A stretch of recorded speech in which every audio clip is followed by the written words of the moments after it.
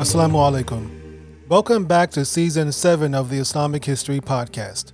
I'm your host, Muttaqi Ismail. In this season, we are discussing the Bosnian War of the 1990s. This is episode 7-7, Tito and Yugoslavia. Before we get into the episode, let's do a brief recap of where we are so far. As the Ottoman Empire decays, it begins to lose its grip on the Balkans. Several nationalist movements caused the Ottomans to lose Serbia, Bulgaria, and Montenegro. Despite some friction, Ottoman Bosnian Muslims are still loyal to the empire. However, after the Congress of Berlin in 1878, Bosnia becomes part of Austria-Hungary. And with that, let's discuss Marshal Josep Broz Tito and the rise of Yugoslavia.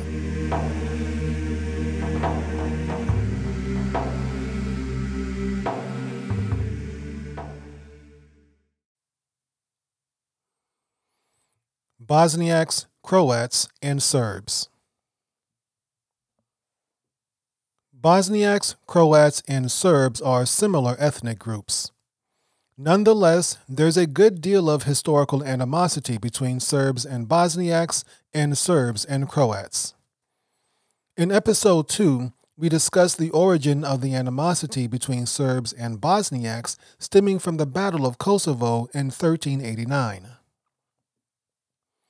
During this battle, a Serbian alliance was defeated by the Ottomans. The Serbs, who already considered the Bosnians as heretical Christians, blamed them for abandoning the battlefield. When the Bosnians later embraced Islam, this increased the animosity between them. The Serbs now saw the Bosniaks as traitors who accepted the faith of foreign occupiers. The historical reasons for Serb-Croat animosity are more recent and primarily stem from the Nazi occupation of the Balkans during World War II. Marshal Tito. Josep Broz Tito was born in 1892 to a Croat father and a Slovene mother in what is now Croatia. He joined the Austria-Hungary army and was captured by the Russians during World War I. While in a Russian POW camp, Tito was introduced to communism and eventually accepted this ideology. Tito was freed from prison when Russia left the war in 1917. But instead of returning home, he remained in Russia and joined the Red Army in its war against the White Army. By 1920, the Russian Civil War and World War I were both over. Tito returned to his home where Austria-Hungary had been broken up by the Entente powers. Tito's homeland of Croatia was now part of the Kingdom of Yugoslavia. During the peace talks after World War I, the Entente powers wanted to create a state for all Slavic people. This led to the creation of the Kingdom of Serbs, Croats, and Slovenes, but everyone just called it the Kingdom of Yugoslavia. As mentioned in the previous episode, Yugoslavia is a combination of two words, Jug meaning south, and Slaveni meaning Slavic. Tito joined the local Yugoslav Communist Party, which the kingdom promptly banned. Yugoslavia's Communist Party continued to operate in secrecy for several years, forging ties with the Soviet Union. During this period, Tito rose through the ranks of the Communist Party and became acquainted with powerful communist politicians in the Soviet Union. Meanwhile, the Kingdom of Yugoslavia was having a difficult time balancing the demands and ambitions of so many different ethnic groups. The Kingdom of Serbs, Croats, and Slovenes was really made up of Serbs, Croats, Slovenes, Bosnians, Albanians, Montenegrins, Macedonians, and Hungarians. The second king, Alexander I, was a Serb who tried to limit Croatian influence in the nation's politics. The Ustashi, a Croatian militant nationalist group, used this as an excuse to demand independence for Croatia. In 1934, the Ustashi assassinated King Alexander, further increasing the tension between Croats and Serbs. The following year, Tito moved to the Soviet Union to work more closely with the Bolsheviks. In 1936, Soviet dictator Joseph Stalin ordered a purge of the Communist Party across Europe. Several leading members of the party were arrested and executed. Tito benefited from the leadership vacuum the purge created. He soon became the leader of Yugoslavia's Communist Party, the CBY. A few years later, Germany invaded Poland and World War II was underway. In 1941, Nazi Germany invaded Yugoslavia and created a fascist puppet state called the Independent State of Croatia. The Nazis allowed the Ustashi to administer Croatia. The Ustashi targeted Serbs, Jews, and Roma in a campaign many have considered genocide. The Ustashi killed hundreds of thousands of Serbs during this period, lasting from 1941 to 1945. They built 22 concentration camps within Croatia, 2 of them specifically for children. The Ustashi also adopted much of the Nazis' racial ideas. They considered Croats to be Germanic rather than Slavic. Therefore, according to this logic, they were superior to the Serbs who really were Slavic. The Ustashi did not target Bosnians or Muslims, however. Some of them believed the Bosnians were Turks. Others believed they were Muslim Croats. Whatever the case, the Ustashi did not consider them Slavic, hence the Bosniaks were generally left alone. There may have been a couple of other reasons for this lenient behavior towards the Bosnians.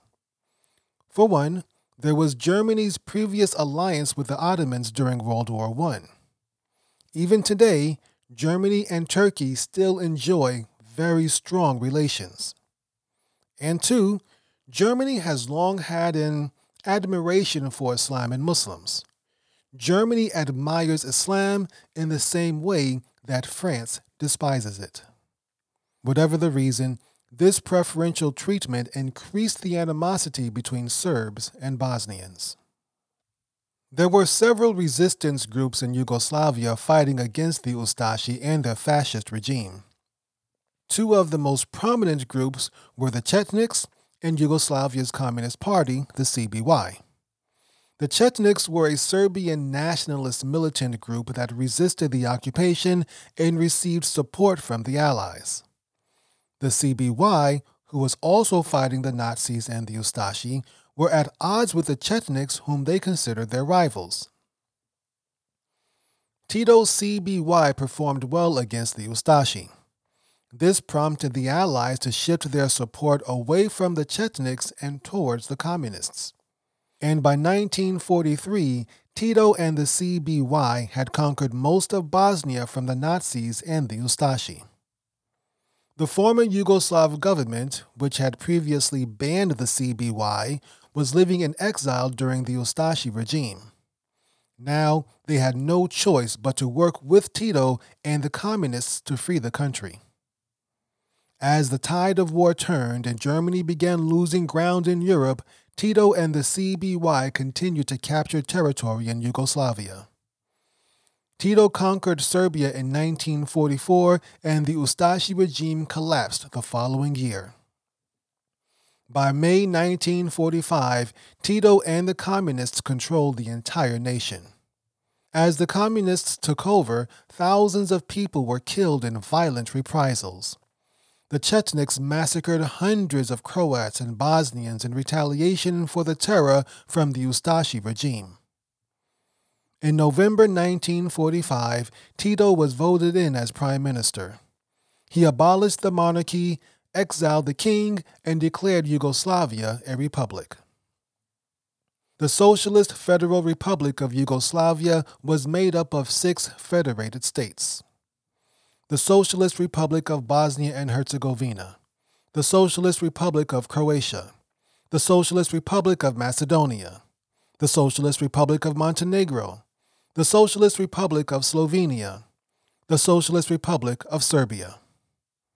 Serbia also included two autonomous provinces, the Socialist Autonomous Province of Kosovo, the Socialist Autonomous Province of Vojvodina. Once fully in power, Tito purged Yugoslavia of his rivals, thereby attaining full dictatorial autocratic control. He went on to nationalize much of the nation's industry and confiscated farmland for the state.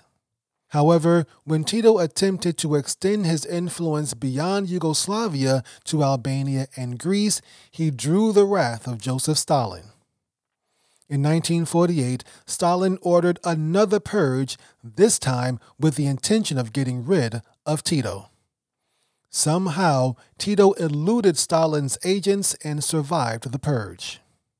Unable to get rid of him physically, Stalin attempted to isolate Tito within the Communist Party. He denounced Tito, expelled Yugoslavia's communists from Moscow, and cut off financial aid to Yugoslavia.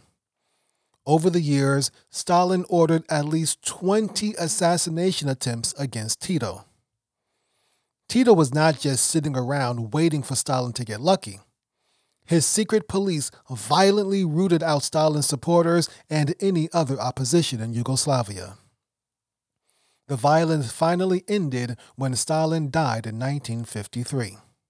But the damage had already been done.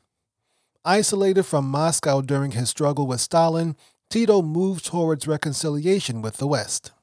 As the Cold War settled in, Tito created his own brand of communism. He made sure to never fully align with either the Soviet Union or the United States.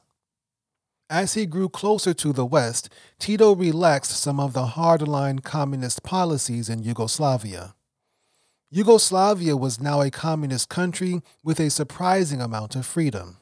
This liberal brand of communism encouraged the West to support Tito with financial and military aid. This boosted Yugoslavia's economy above and beyond most communist nations. By the 1970s, much of the world perceived Yugoslavia as a model state. It was communist, but not a closed society. It was ethnically diverse, but still united. Tito was a dictator, but the country was relatively free. Tito led Yugoslavia to become a founding member of the non-aligned movement. The members of the non-aligned movement refused to take sides in the Cold War between the U.S. and the USSR. Tito also spearheaded an idea he called active non-alignment, which meant looking for alternatives to choosing sides in the Cold War. Yugoslavia's challenges. During all this time, Tito held the nation together despite its many divisions. Most impressively, he kept all the different ethnic rivalries and nationalist ideas in check. Increased demands for less central government power in the 1960s led Tito to conduct another purge. He tried to reorganize the government to provide the various states in Yugoslavia with more autonomy. This attempt failed, and it was only Tito's charisma and willpower that held the country together. He also made sure to limit Serbian nationalism, which he knew could potentially tear Yugoslavia apart. He did not even allow his own people, the Croats, to go but so far with their nationalism. The Croatian Spring of 1971 was a political conflict between Croatian conservatives and reformers. The reformers had several demands, including more autonomy for the Socialist Republic of Croatia, less control from the Central Yugoslav government, and greater expression of Croatian language and culture. Tito let the movement exist for a while, but eventually decided to shut it down. Their nationalism had gone too far. Some of the movement's leaders were imprisoned, while others were demoted or kicked out of the Communist Party. But before all this happened, many of the changes these Croatian activists demanded had been implemented.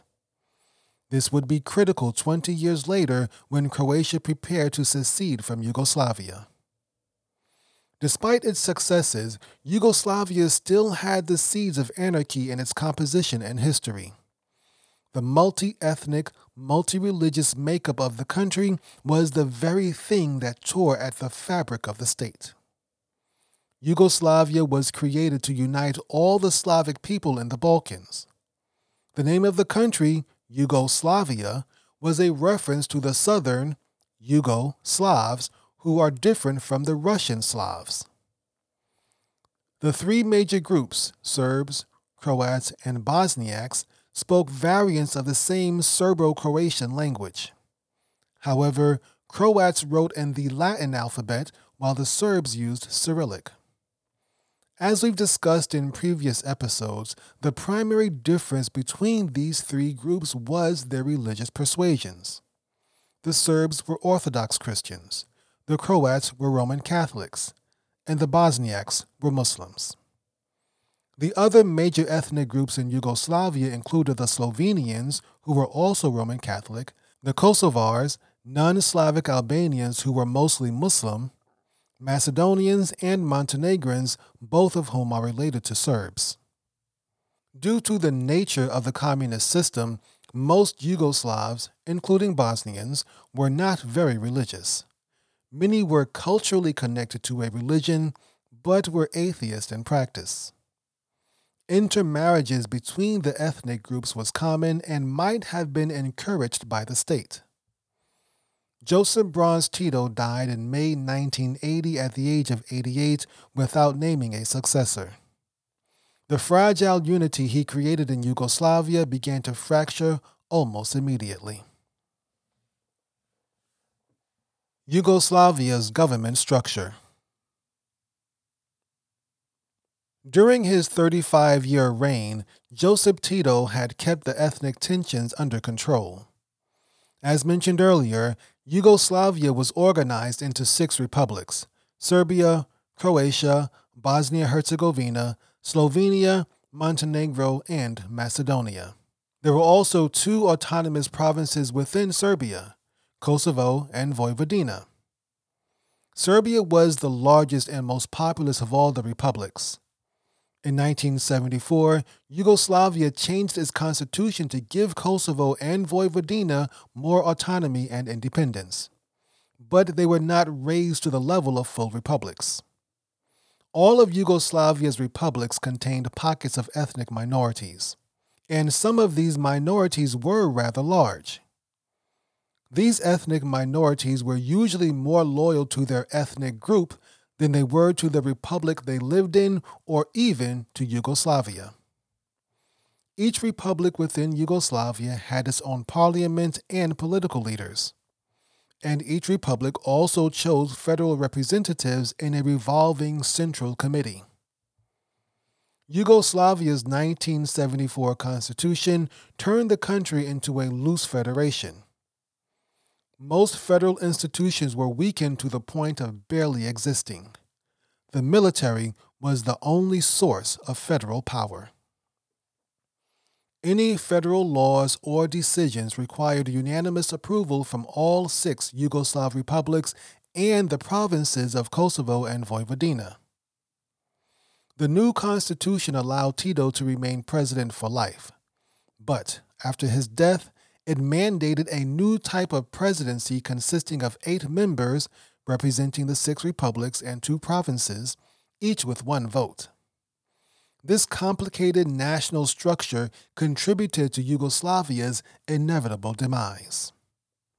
After Tito died, ethnic tensions grew, exacerbated by political and economic issues. These tensions created cracks in the nation's unity. The political leaders who followed Tito, rather than work to maintain that unity, worked to benefit their own ethnic groups. Some of them even began calling for the breakup of Yugoslavia. Kosovo, 1981. The first major issue took place in Kosovo in 1981. Kosovo was already an autonomous province of Serbia, but it wanted more independence and autonomy. Some Kosovars even wanted Kosovo to become a full republic. The ethnic Albanians of Kosovo wanted more freedom and recognition of their culture and the Albanian language. Kosovo was over 90% Muslim Albanian with a small Orthodox Serb minority. From the Serbian point of view, Kosovo was an important part of their history. Kosovo was the headquarters of the Serbian Orthodox Church. Kosovo was the center of the Serbian Empire from medieval times, which we discussed in episode 2 of this series. And Kosovo was the location of the Battle of Kosovo in 1389, where the Ottomans defeated the Serbian Empire. The Serbian government rejected Kosovo's demands, which led to riots and protests. The government responded with a brutal crackdown in Kosovo. The government's response only increased nationalistic fervor in Kosovo, both among the Albanians and the Serbs. The Sanu Memorandum. In 1986, several Serbian intellectuals and academics working at the Serbian Academy of Sciences, or SANU, published a report rewriting history. This report detailed Serbian complaints about Josep Tito and how the Serbs had been mistreated by the Yugoslav government. The Sanu Memorandum, as it came to be called, accused Tito of deliberately weakening the Serbs and limiting their political influence.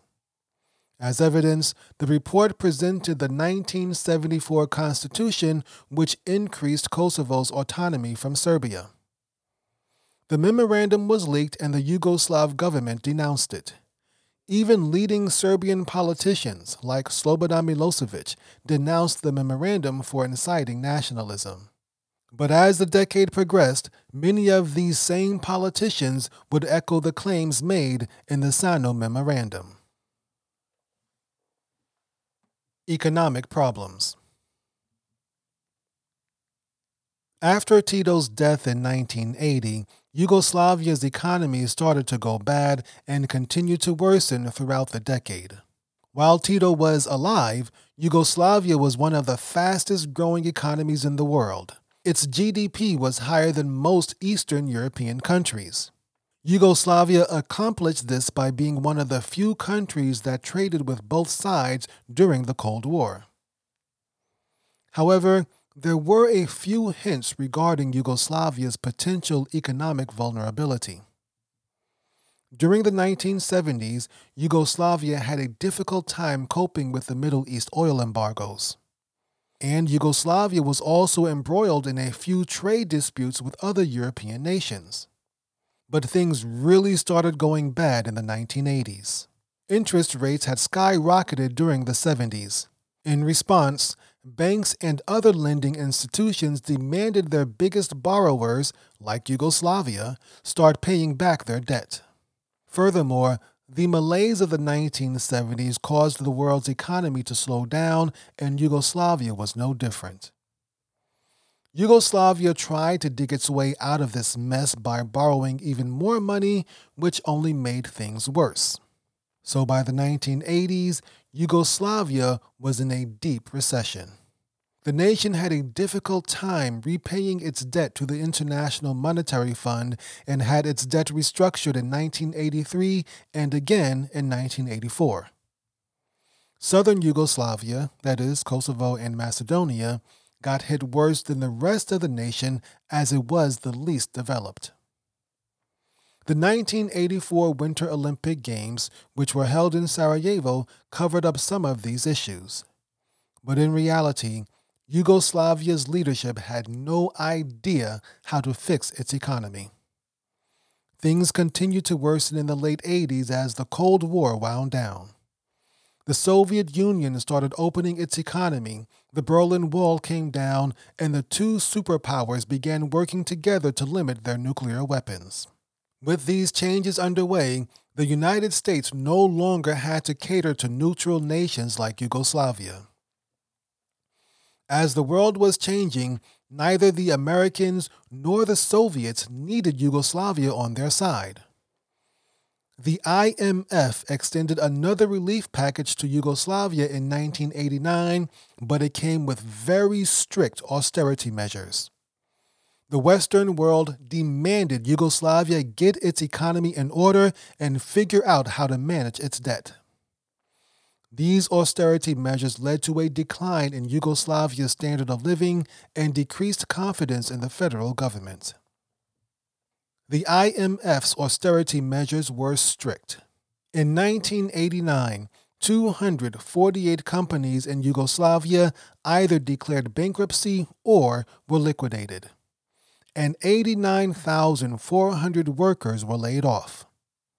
In 1990, another 900 companies closed down and over 500,000 workers lost their jobs. In less than 2 years, in a nation with a workforce of 2.7 million people, nearly 600,000 were suddenly out of work. Another 500,000 workers worked without pay for several months as businesses struggled to avoid bankruptcy. Labor strikes paralyzed the nation. Social programs collapsed. The working class blamed the rich for being greedy, and the rich blamed the workers for being lazy. When the Soviet Union fell apart in 1991, the United States took off the kid gloves. The Soviet Union was gone and the Cold War was over. The Americans took a hard stance against Yugoslavia, insisting they continue with the austerity programs if they wanted Western investment. It was during this period of economic upheaval that Slobodan Milosevic stepped onto the stage. Slobodan Milosevic, Part 1.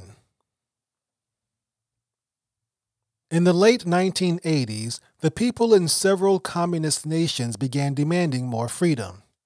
Different nations had different demands. In Yugoslavia, these demands translated to more autonomy and independence for its many ethnic groups. Such demands would have been crushed during the Tito years, but things were changing now. Such demands were also impractical. The individual Yugoslav states were not populated by individual ethnic groups. Croatia and Bosnia, for example, both contained large Serb minorities.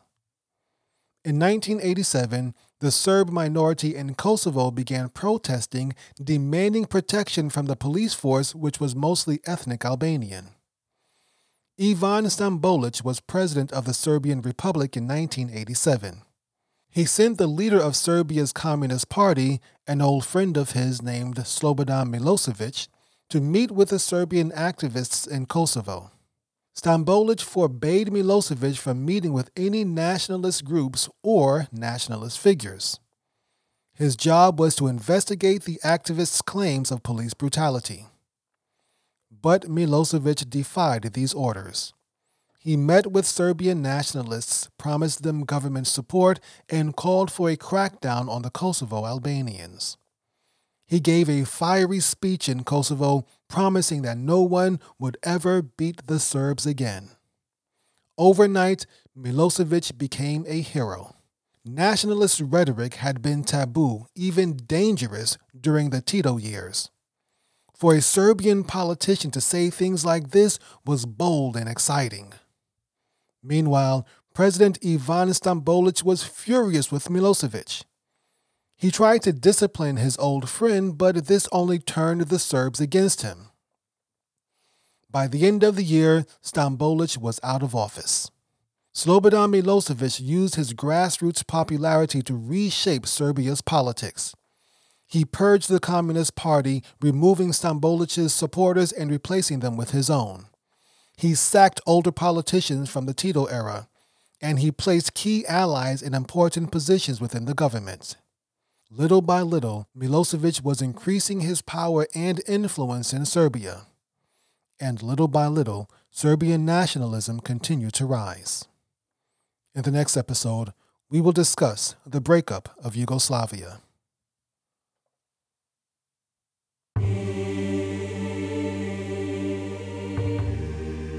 You've been listening to the Islamic History Podcast, and we hope you've enjoyed the show.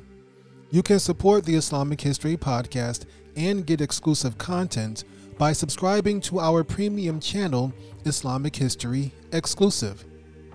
If you have an Apple device, iPhone, iPad, iPod, or any Mac computer, open the Apple Podcast app and search for Islamic History Exclusive.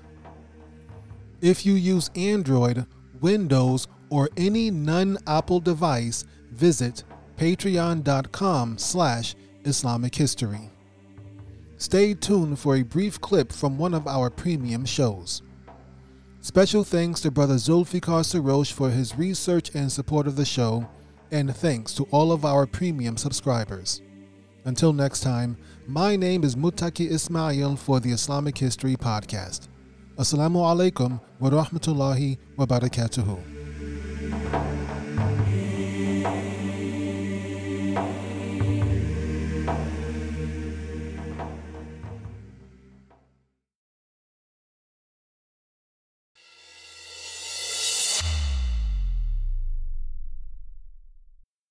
Assalamu alaikum. Welcome back to Season 1 of the Umayyad Caliphate, presented by Islamic History Exclusive. I'm your host, Muttaqi Ismail, and this is episode 1-7. Before we get into the episode, let's do a brief recap of where we are so far.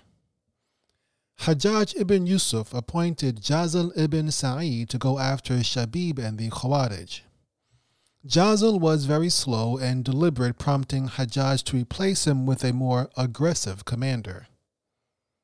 This new commander attacked the Khawarij with insufficient troops and was promptly defeated and killed.